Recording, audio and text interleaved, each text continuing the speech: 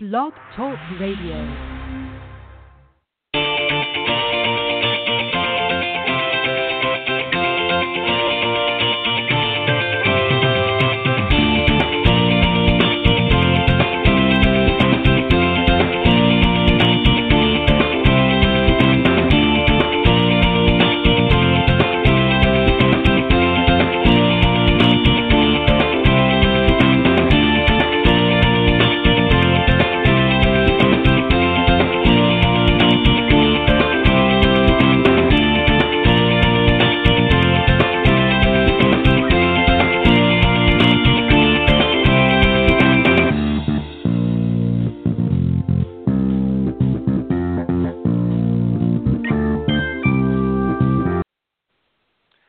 Good morning, everybody, and welcome to the Women of Golf Show. I'm Ted Odorico, and right alongside, of course, every week is LPGA Professional and Legends Tour player Cindy Miller, and we are the hosts of the Women of Golf Show. Good morning, Cindy.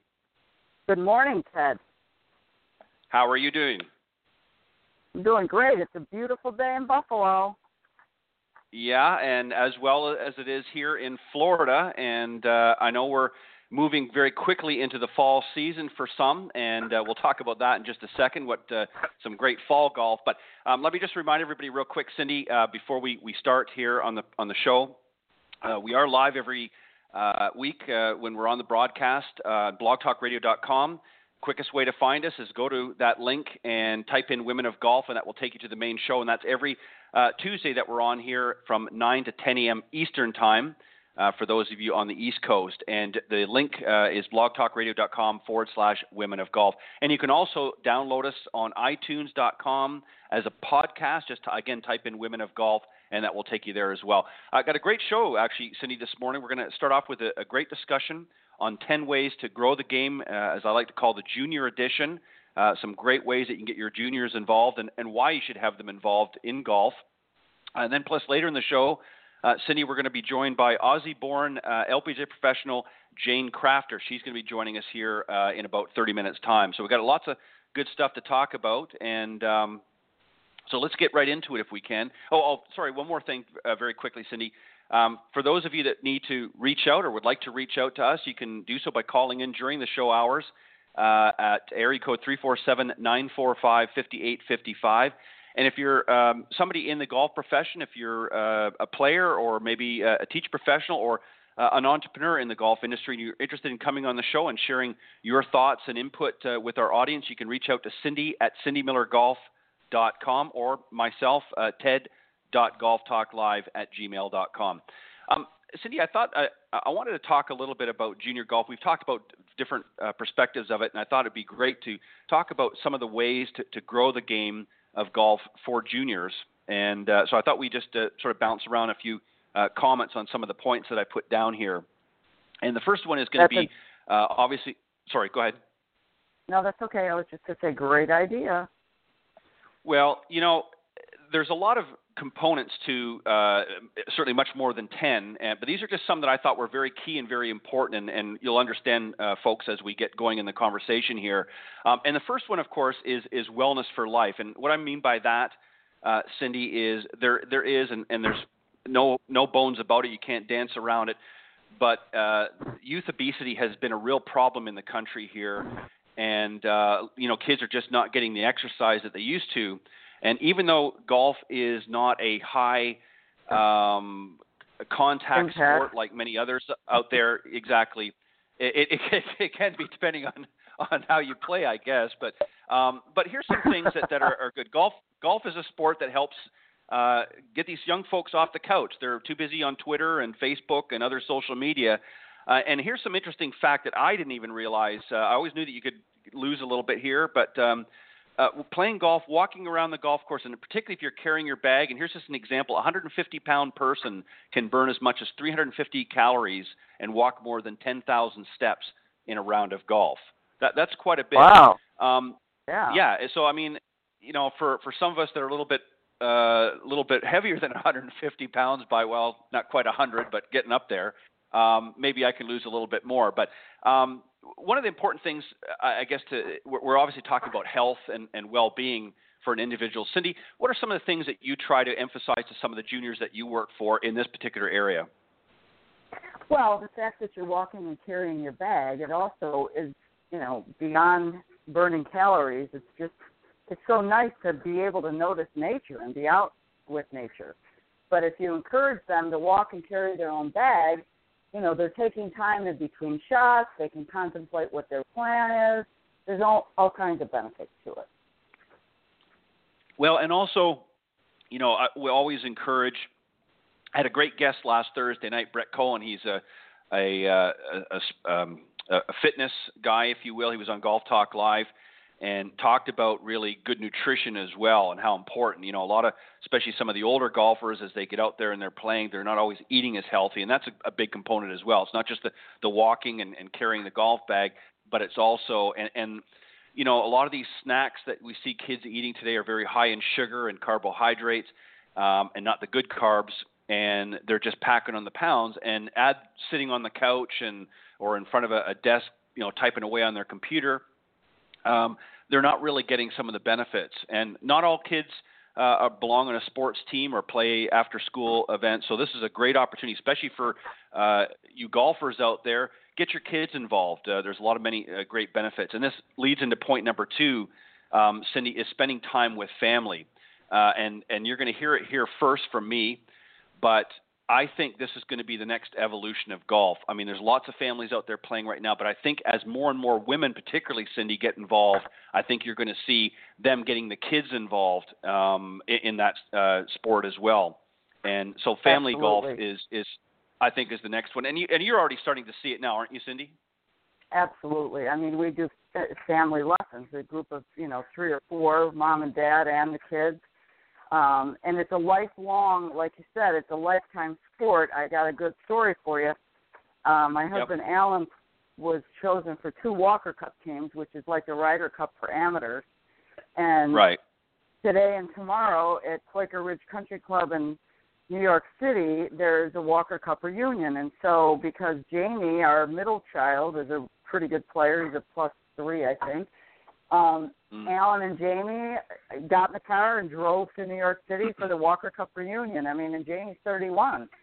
And it's lifelong friends. One of Alan's roommates from University of Georgia, who's now a member of Augusta National, he's play golf with him tomorrow. I mean, it's just a lifelong family event if you choose it to be so. And it's great quality family time. Right. And the other thing, Cindy, too, that I've often thought about, there's so many fantastic resorts out there. We always hear about Disney, lots of great things to do down at Disney World, but there's some great golf courses right there on the facility or on the property as well.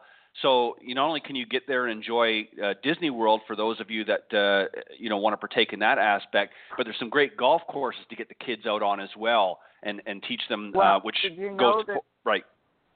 I hate to interrupt, but there is a family course that's real short. In fact, when Alan played on tour, there was the junior tournament, and Kelly was 2, and she and Daddy were out there with, Craig Stadler and his kids, and Pat McGowan, and, all the guys that had kids, and, Laura Ball's husband, Bobby, with their kids. So it was there's a great family golf course. So if you have tiny kids, it doesn't matter. Probably 3 to 4 years old is old enough to go play on the family course at Disney. It's a great idea.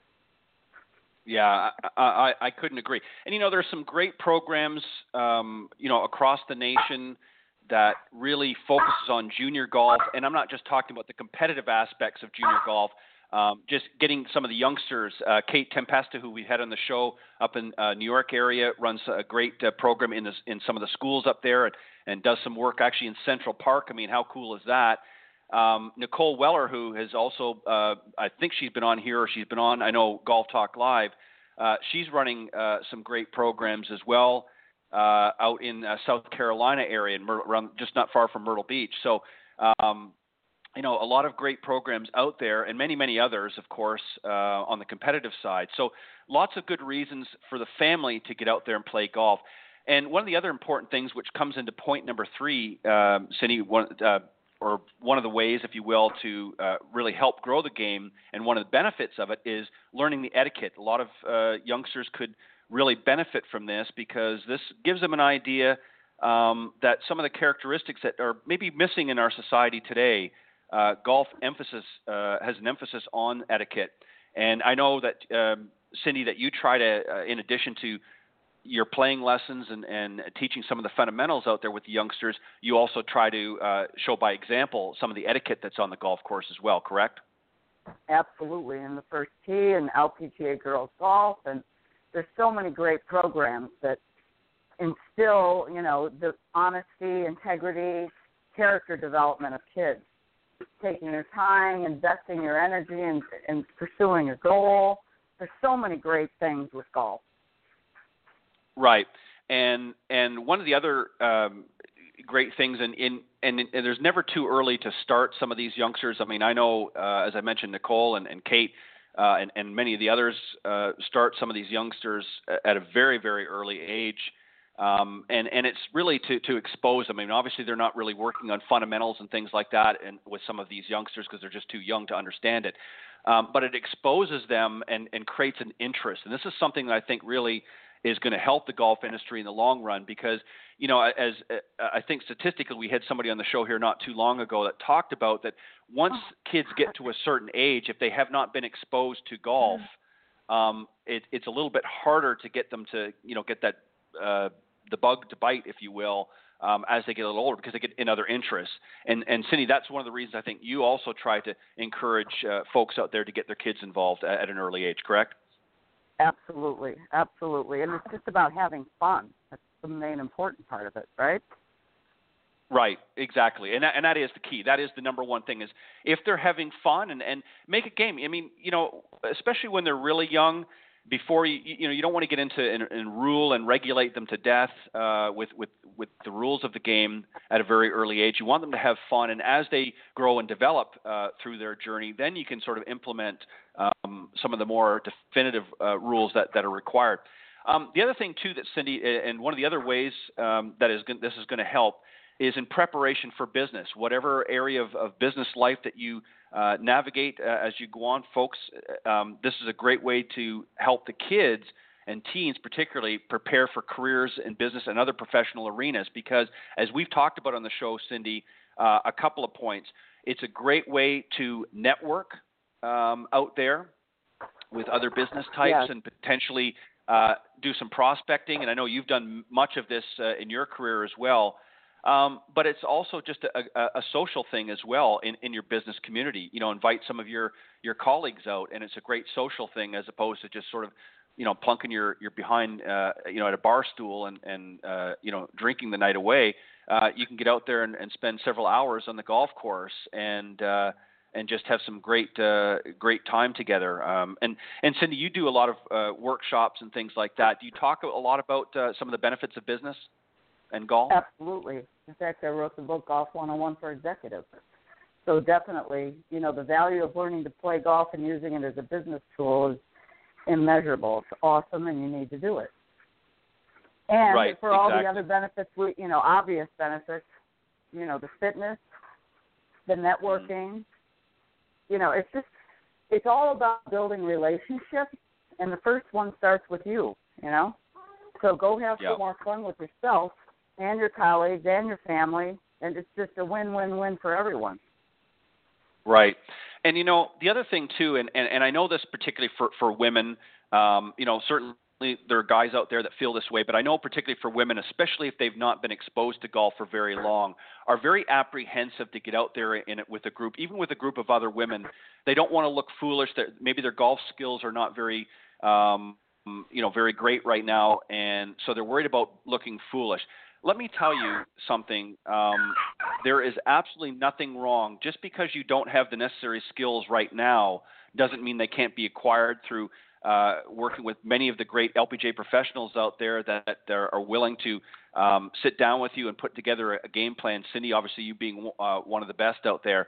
But, this is a great opportunity just to go out, as you said, Cindy, a moment ago, get out and have fun. The skills will develop over time as you begin to play the game a little bit more and get connected with a great professional out there, and they can help guide you in some of the areas that you might be a little bit weak in.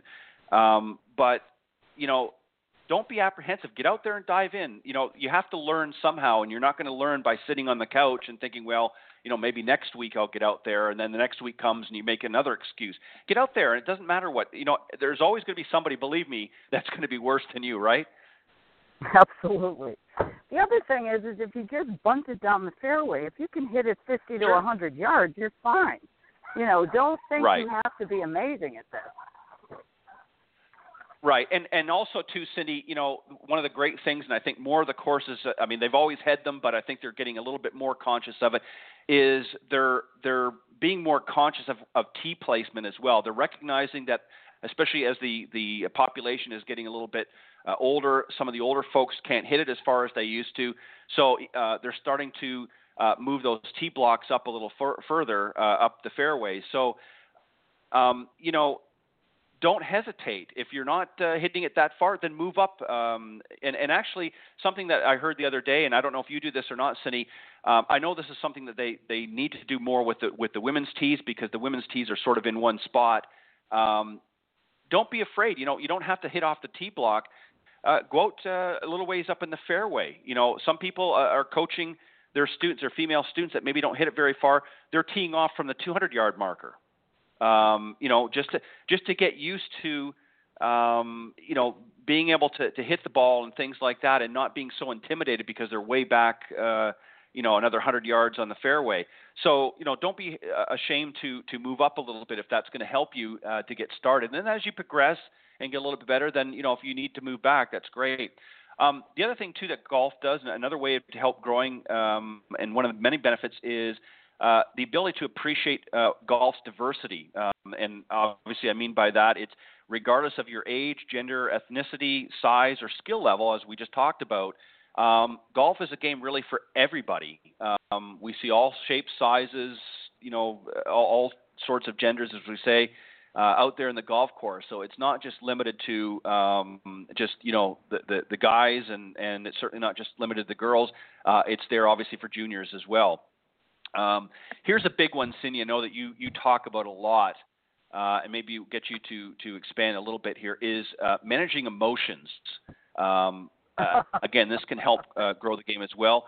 Golf, as we all know, Cindy, parallels very much real life. One experiences highs and lows in the game, and a range of experience from getting those birdies to triple bogeys sometimes. Can actually reward a person's ability to keep each shot in perspective and manage one's emotions. Talk a little bit about how important, and maybe use yourself as example if you need be, about how important it is to manage emotions out there. Well, you know what? It's funny, if you play to your skill level and you're okay with that and you accept you will, then you shouldn't get too high or too low and be bipolar. Example being, there were a couple of girls that I teach, sisters, who were trying to qualify for the state high school championship for next spring, and we went through the golf course. It was raining on Saturday, so we didn't go play. And I said to them, get a printout of the course and the scorecard and bring a notebook, and I'll meet you at Panera. So we went for lunch, and we sat there and we went hole and said, okay, well, how long is this hole? How long does it take to get, where's your layup? What are you going to hit the tee? So we had a plan for every shot on every hole. And the one sister is a freshman, and she's, this is her first year to qualify, which means it's great that she's in the top 15 of the whole conference. And the other sister's a senior, so needless to say, you expect her to play better. Well, she did, and she came in fourth, and they only take 6. Now, she shot 91, okay? So if you were a competitive player, you'd say, well, that's terrible. Well, not at her level. And, and so she texted me when she was done, and she said, oh, my gosh, I played smart, and I made it. So that's kind of what it is. It's trying to play smart and realizing, you have to play to your ability level. And not everybody's, Annika or Lydia Ko. Right. Or, Patrick Reed. So if you play to your ability level, then you don't have expectations that are too high, and then you won't let yourself down. And you know what Right, the funny thing is? I must tell you, one of the people that I respect and admire the most is going to be our guest this morning. Because Jane Crafter, if you were to look at her, okay, and if she's listening, it's okay, but you would not pick her in a lineup to be awesome. You would never pick her. So unassuming, she doesn't hit it far, but don't ever count her out because she's always right down the middle. She realizes how to play smart golf. You know, it's just that's what you have to do to manage your emotions, in my opinion. Yeah, and let me just add this for and well said, and I'm excited to as well to have Jane join us here in a little bit. Let me just say for the guys that are listening to the show, because I know there are some guys out there that are tuning into the broadcast, the power game is overrated. Now, let me just clarify that. That doesn't mean it doesn't certainly give some advantages to be able to hit a little further down the fairway. But if your emphasis is on creating power as your main focal point, Jane is a good example of how the opposite of that can be just as beneficial out in the golf course as power.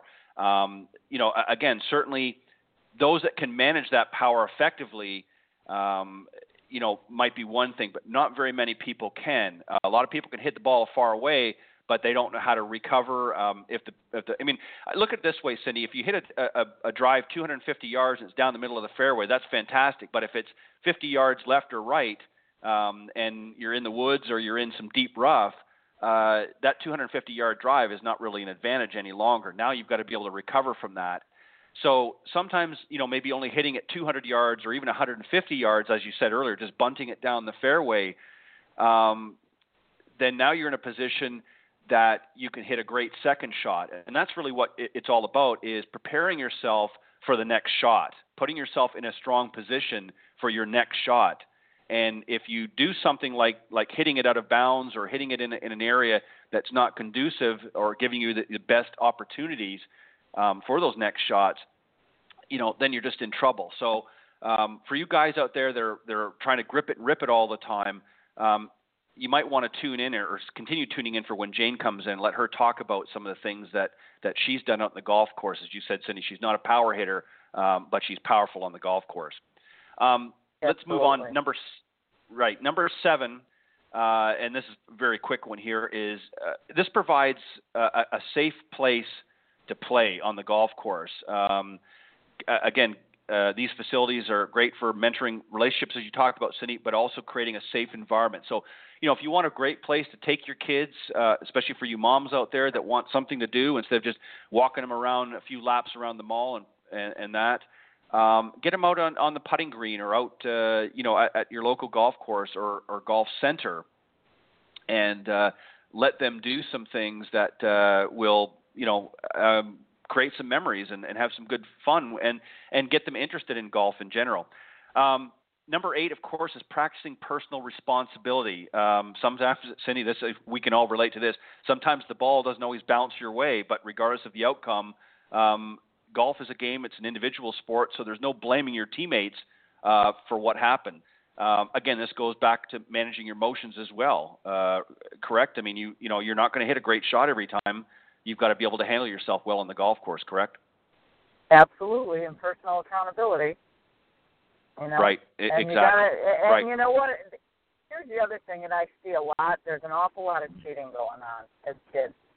There's an awful lot of kids who I think are trying to impress their parents.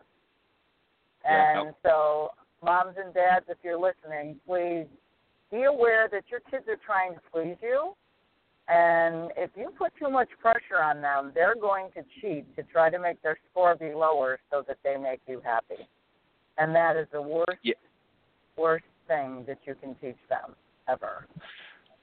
Right. And one of the other things, too, Cindy, that I've noticed, and not maybe so much in golf but in other sports, is not just the cheating aspect, but a lot of kids will not control out of frustration and anxiety. Sometimes will become a little more aggressive and not in a good way with regards to whatever sport they're playing, again, because they're trying to please somebody else instead of just out there having fun and doing the best that they can. Not everybody, like you said, is going to be an Annika Sorenstam or a Lorena Ochoa or some of these other great female golfers out there. or Nancy Lopez, that sort of thing. But that's okay. Go out there and do the best you can, and always strive to improve, as you do, Cindy. I mean, here you are, Cindy, many years into your career, and you're still trying to improve. So it's a continual thing, and you can always get better.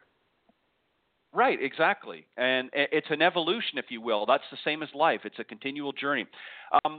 You touched on this earlier, developing lifelong friendships. This is a great way to grow a game. Getting out there, it's a great to develop their social skills as well for some of these youngsters out there. Again, as I pointed out earlier, Cindy, too many kids got their face down into their iPad or their iPhones or whatever it is that they're using. And they're tweeting and doing all kinds of things, and that's not really developing a good social skill. I mean, it's certainly going to help them in other ways down the road. But again, if you're spending the majority of your time looking at a computer screen or at the screen of your phone, texting and tweeting and all these other things, you're not really developing. So here's an opportunity, folks, parents particularly, to get your kids out on the golf course and give them an opportunity to interact with other kids, and also some great bonding time for the family. And Cindy, you said this one right off from the get-go, but number 10, of course, which is really one of the big reasons we all play golf, is to enjoy the outdoors. Again, it goes to what I just talked about. Too many kids have, plunking themselves in front of the TV or some other platform to connect on social media, that they're missing one of the most beautiful things, and that's the great outdoors. Walking on a golf course. What a majestic, sight that is. Some beautiful scenery, and there's some great golf courses. Cindy, and you've played many throughout this nation and elsewhere. Just talk very briefly about some of the benefits that you enjoy about playing golf. Oh, wow. We've already said them. The personal satisfaction of pursuing a goal, challenging yourself. And I don't know that we really even said that. But it's the personal challenge, the relationship building, the enjoying outside. It makes you grateful to be alive. And that's what golf is. And I think that some of the people that come in to take lessons that start when they're older, I've had so many students say to me, I thought this was stupid. And they've never tried it. And now they're hooked and addicted, and they're like, wow, this is awesome. I love this game. So we just need to expose this game to more people so that it grows and has a healthy, another 300 or 400 or 500 years, however long it's been around, because it's just an awesome game. Yeah, exactly. And I think, and again, one of the reasons why I think it's so important to get the kids at an early, and I'm talking early age, 3, 2, 3, as I said, some of the ladies that we mentioned earlier are doing that. They're not just trying to cultivate the next, LPGA or PGA Tour player. They're trying to expose these kids because there are so many valuable lessons that can be learned through playing golf. And also, too, that, it's not just the playing golf. There's a lot of opportunities on the business side of golf as well.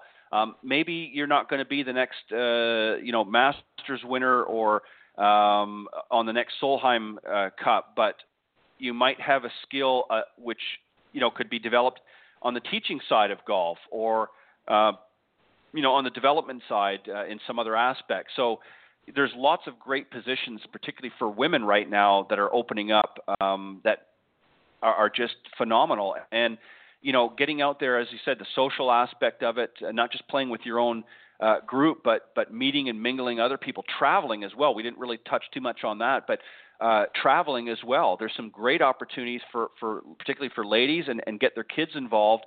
And of course, you got to bring the husbands along too. Well, you don't always have to, but sometimes it helps. But some great family vacations can be wrapped around and to include golf as well. So that's another great way to get some of the juniors involved. All right, I see that Jane is on board. So let me just read just a little bit about Jane, Cindy, and then we'll bring her on board.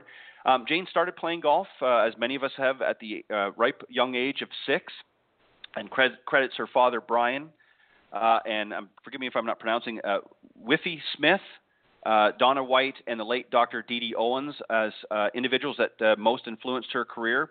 In 2004, she was honored as one of South Australia's greatest ever sports stars by the Queen Elizabeth Hospital Research Foundation. She also enjoys collecting golf antiques, wines, orchid growing, gardening, cooking, and fishing. Has 2 cats, Sugar and Spice, and is a women's golf television commentator for ESPN and NBC. Is a playing editor for Golf Digest. And her nickname is Crafty. We're going to talk to her a little bit about that in a few moments. And qualified for the tour on her second attempt. She's a former pharmacist, actually, from Adelaide, Australia, and joined the LPGA back in 1981.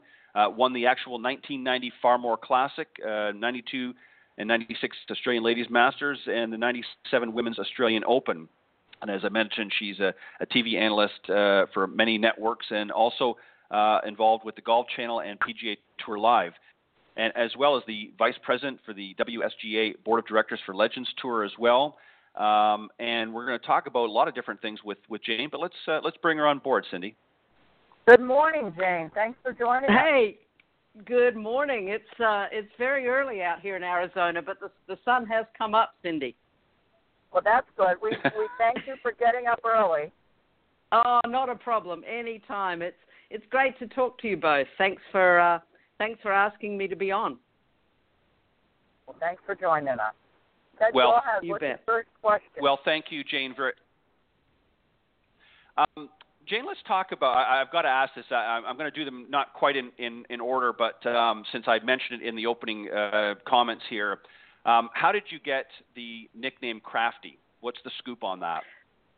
Well, it's funny because with the last name Crafter, or Crafter as we pronounce it over in the States, it was just a natural. Everybody just called me that. I only had one amateur friend who's used the nickname JC, but I figured with the good Lord, Jesus Christ, that was probably not a good one to keep using. So I just decided that Crafty was good, and pretty much everybody calls me Crafty these days. Very good, very good. Jane, Cindy and I were talking about some of the ways to grow the game, particularly with junior golfers. And obviously, you've had, through your career, you've been able to watch a lot of youngsters coming up through the ranks. What are some of the benefits that golf can provide for some of our junior folks out there that not necessarily those that want to play professionally, but just junior golfers in general? What are some of the benefits that you've reaped as a professional golfer? And just playing around the sport for so many years, what are some of the benefits that they can obtain through getting golf in their life, including it in their life? Well, that's a wonderful question. Certainly, the thing that I feel is the most important aspect of that is really players, young junior players, get exposed to good manners, good etiquette, good sportsmanship. I think it builds character. I think it builds teamwork, even though it might be an individual game. I just think that, and I think a wonderful example of this really has been the First Tee.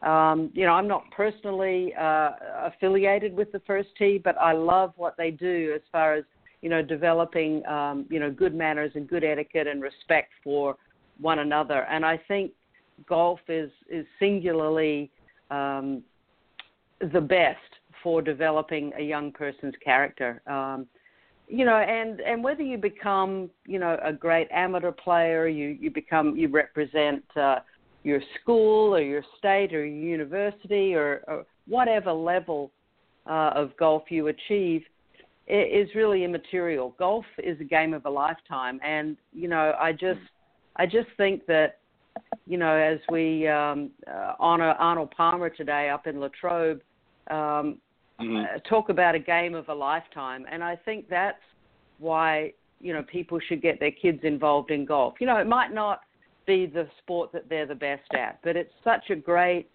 social game. It's such a great tool for business as they grow older. It's great for networking. I just, obviously I've played golf all my life. And, it's just done wonders for my life. And I can't imagine, where I would be in my life if it wasn't for my dad, who introduced me to the game. He was a a great golf professional and a teacher, and eventually became a commentator. So it's kind of fun that I followed in his footsteps. But I'm very grateful that, you know, I got exposed to golf at such an early age. Let me just expand on something that you had just said. Obviously, I'd be remiss if we didn't mention Arnold Palmer. Unfortunately, we've lost him recently, and what an ambassador to the game. But and I'd like, if you can, Jane, if you wouldn't mind maybe sharing a memory or that you've had of Arnold throughout his career that really touched you. But let me just say this. When I think of Arnold Palmer, obviously, again, he was an ambassador to the game, but he was a great human being. He was something. He was someone who really, in my opinion, epitomized what it means to be a giving person. Unlike anybody I've ever seen in the golf industry, I mean, and there are many certainly that do things to give back, but he was always giving of his time, and you know, he just was such a great person to look up to. Share, if you wouldn't mind, maybe a memory that you have, a fondness of Arnold Palmer. Sure. From your time knowing him. You know, I didn't know him well. As a kid, you know, my dad was a golf pro up in a course in Adelaide, and I do remember, and I'm not sure what age I was, probably early teens, I'm thinking. Might even have been before I turned 10.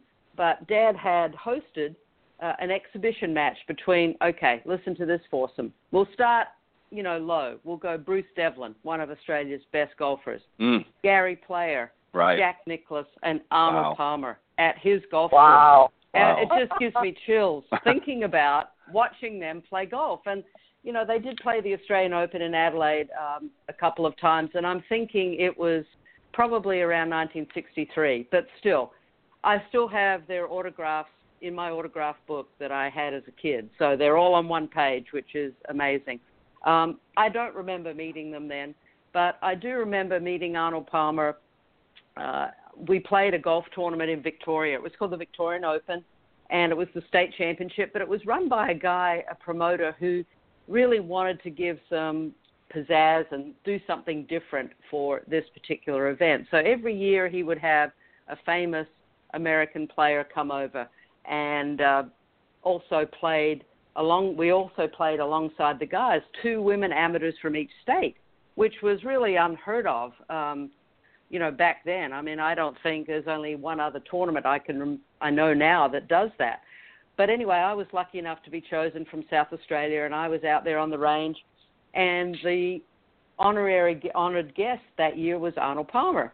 And so I'm out there on the range. You know, I haven't had a chance to meet him, but I'm on the driving range warming up, and I've got a good friend who I used to stay with there, caddying for me with our little buggy, you know, our little trolley, and she's watching me hit balls. And, you know, I've gone all the way up to like my 4-iron, and Arnold Palmer comes walking behind and stops and leans his elbow on Margaret's shoulder and starts watching me hit balls. And I'm thinking, oh my gosh, why could this not be a sand wedge when Arnold Palmer is watching me hit golf balls? I'm about having an apoplectic fit. And anyway, I managed to get a few in the air, and I turned around and, you know, said hello and introduced myself to him. He said, "Looking good, little lady, looking good," and then just walked on.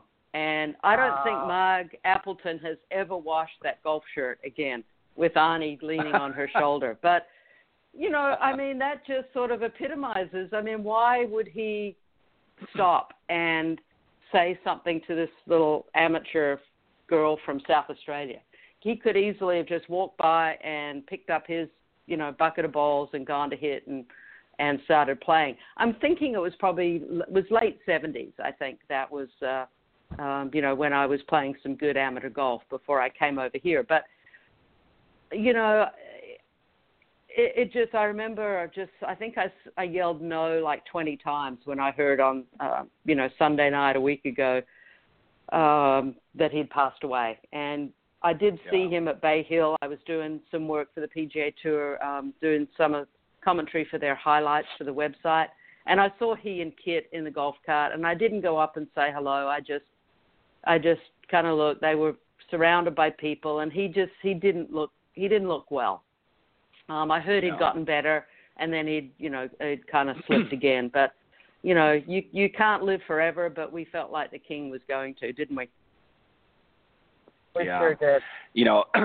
Yeah. I mean, I to be honest, I was kind of surprised and shocked myself because he really hasn't been around for the last year. They were saying at one of the reports that I read that he's sort of, been out of the public view, except I think the Masters was one of the first public appearances that he's made in a long time.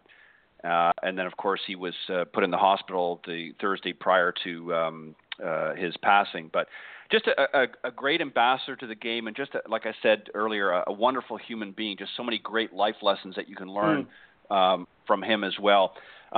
Let's talk about since we just wrapped this up, the Ryder Cup. Your thoughts on this year's Ryder Cup, and also the Solheim Cup as well. Well, I have to say that the Ryder Cup was probably the best golf I think I've ever seen in such a pressure-packed cauldron of drama. I was just like yelling at the television, and I was, I'm a naturalized citizen of the United States, so right. I have never really felt any affinity to Europe. I might have, back in the old days when it was just Great Britain and Ireland playing the U.S., but nowadays, I am completely behind the American players, and I know a few of them, but I was just so happy for those guys that work so hard, and I was especially happy for Ryan Moore. I've met Ryan a couple of times, and I'm just a big fan of his. I think he's an understated, just a bulldog of a golfer. He doesn't give in. He just goes about his business. He's a little bit of a lone wolf, but I have to think that this is going to do wonders for him personally, having played so beautifully, especially in singles. So I was just enthralled. I mean, I've kind of lost my weekend. I don't really know where it went.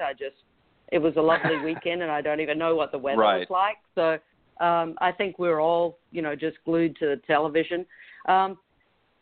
I just wish those few fans, Cindy, and I know, both you and I like to play things, fairly, and I hate that people yell out, obscenities and stuff like that before players hit, and I don't know how that can be policed. And there's got to be a cutoff time for beer sales, surely. Absolutely, it's ridiculous. Yeah, I remember back some years ago now when Colin Montgomery was playing, and I remember the same thing happened. There was some chatter now and it certainly doesn't make it right, but I know that he had made some statements, I believe, in the weeks leading up to that Ryder Cup that I guess ruffled a few feathers. So it was, some people felt it was payback, and that's just not right. It's not, and you're right. It's very difficult to police that. Let me ask you a question. I watched an interview that right afterwards that Phil Mickelson had made. I don't remember the announcer that was speaking with him, but he said that he was really relieved because I guess it's been since 2008 since the U.S. has had the Cup, and he's played in many. I think he said 10 Presidents' Cups where they've been victorious, and I think he was relieved because he's been tired of the U.S. not being able to do so in the Ryder Cup. Why do you think they've been so successful in the President's Cup, but yet have really struggled here in the last several years trying to get the Ryder Cup back? That's a tough question to answer. I think the atmosphere is a lot less hyped up. I think they seem more relaxed and go out and play their best. I don't think that the international side is as deep. They've got some great players, no question, but they haven't performed quite as well. I mean, they've had their odd time. I remember the one time at Royal Melbourne, they played very well and they won. And perhaps too the fact that they can it's more like a draft, the pairings, one team picks and then the other team puts a team against them. And I think sometimes, that can make a big difference. It's not done that way Sure. at Ryder Cup or Solheim Cup. When we've done it on the Legends Tour for our Hander Cup, that's how it's done. And, it always seems to be Julie Inkster plays Laura Davies the last couple of years that we've played, which is great. That's what people want to see. Now, whether Laura Davies really wants to play Julie Inkster is another matter, but, that's what everyone pays to see. But, I don't think I think if that were done, it would make the Ryder Cup even better, in my opinion. Cindy, I don't know what you think on that. I guess there's some sort of... As you said, I agree with you, but I think the Ryder Cup needs to stay the way it is because it's pressure packed, and that's what, it's grown to be. Tradition. And, fans love it. The PGA of America loves it, and I think it just needs to stay the way it is. Understandable. I agree. But and we did get some matchups that were just epic. That match between Patrick Reed and Rory McIlroy. I mean, I have to say maybe their taunting, for my personal preference, was a little bit over the top because you just lather up the crowd and I don't know. Maybe if they tone it down just a whisker, but you know what? They wanted this. Both sides wanted it so badly that it's hard not to let those emotions bubble up. But that match was just epic. And as far as Phil Mickelson and Sergio, I think that's the best golf.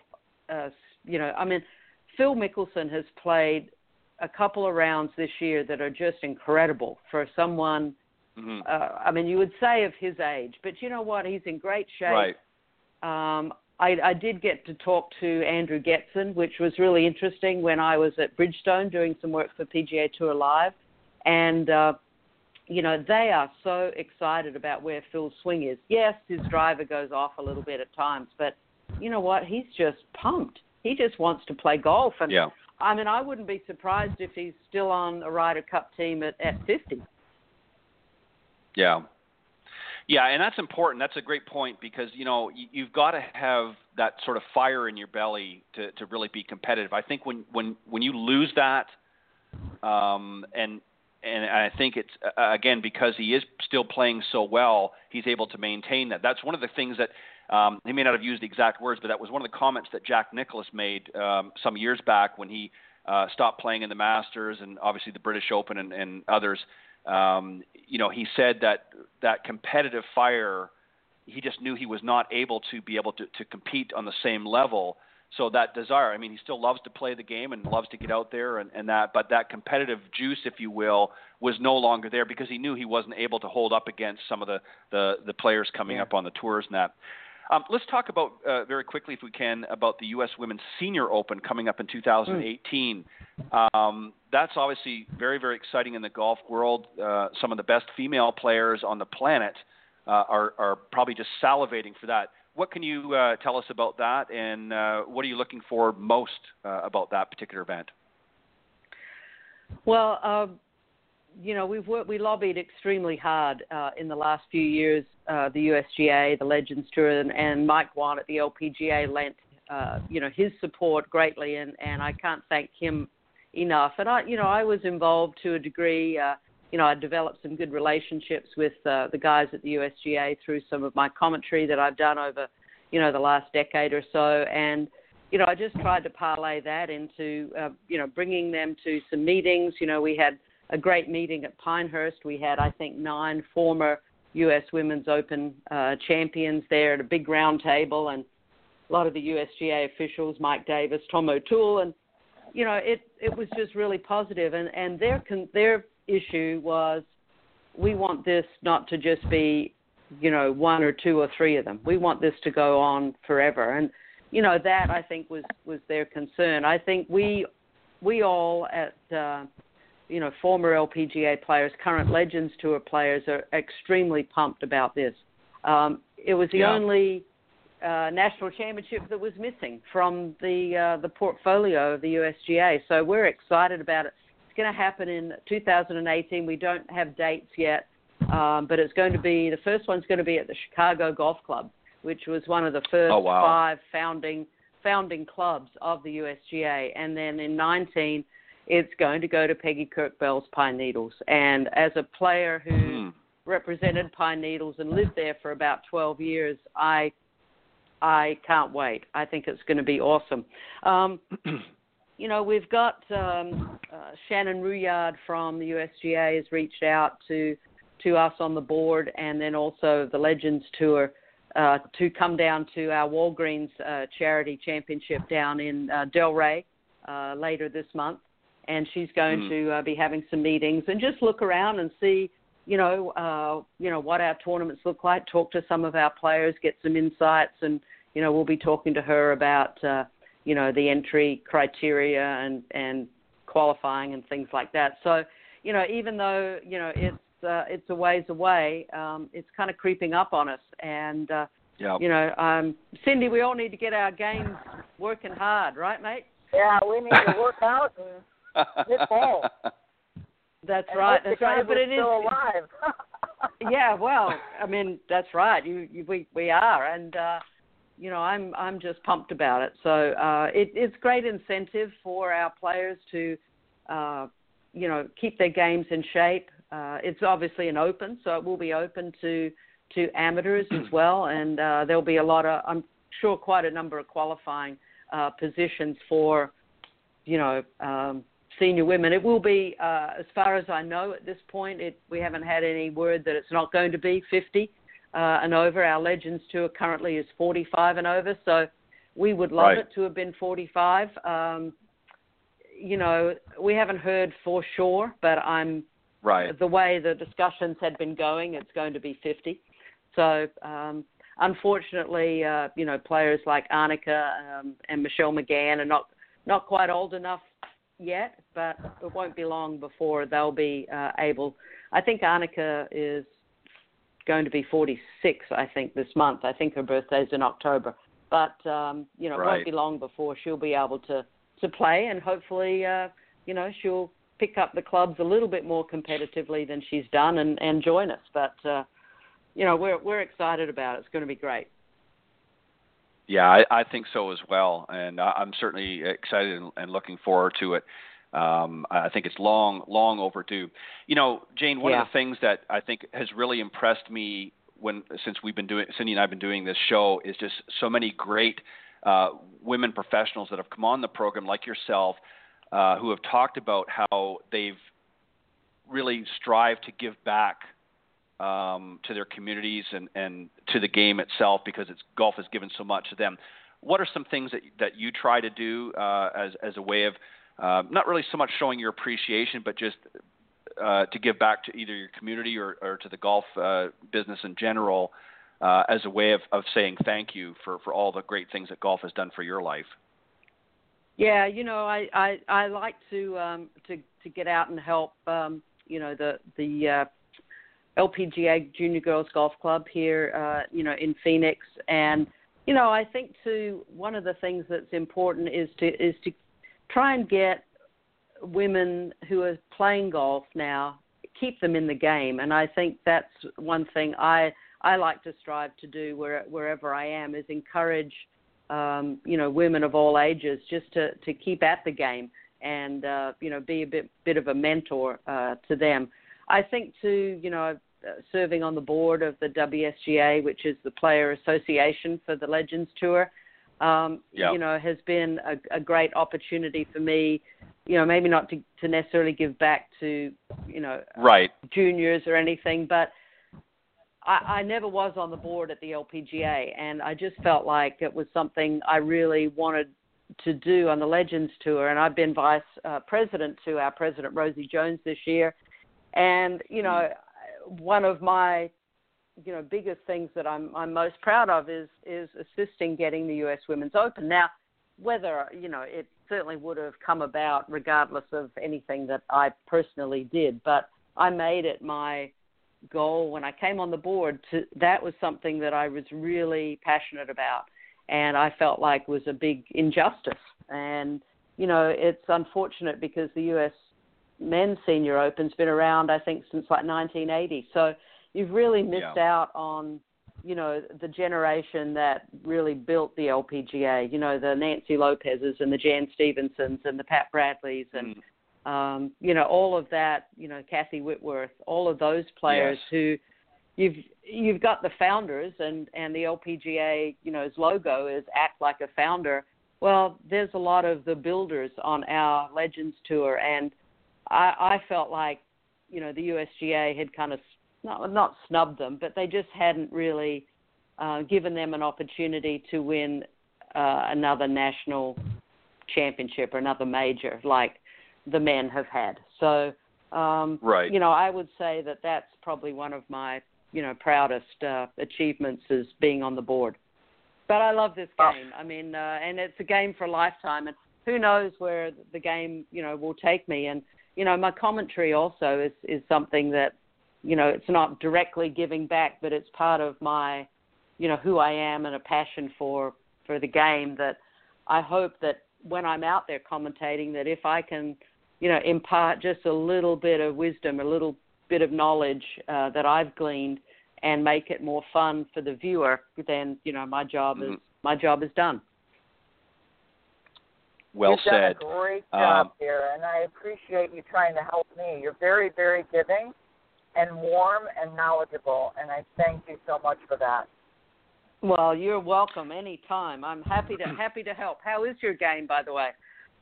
It's getting better. I'm off suicide watch. We love it. Well, Jane, Cindy and I want to thank you for joining us.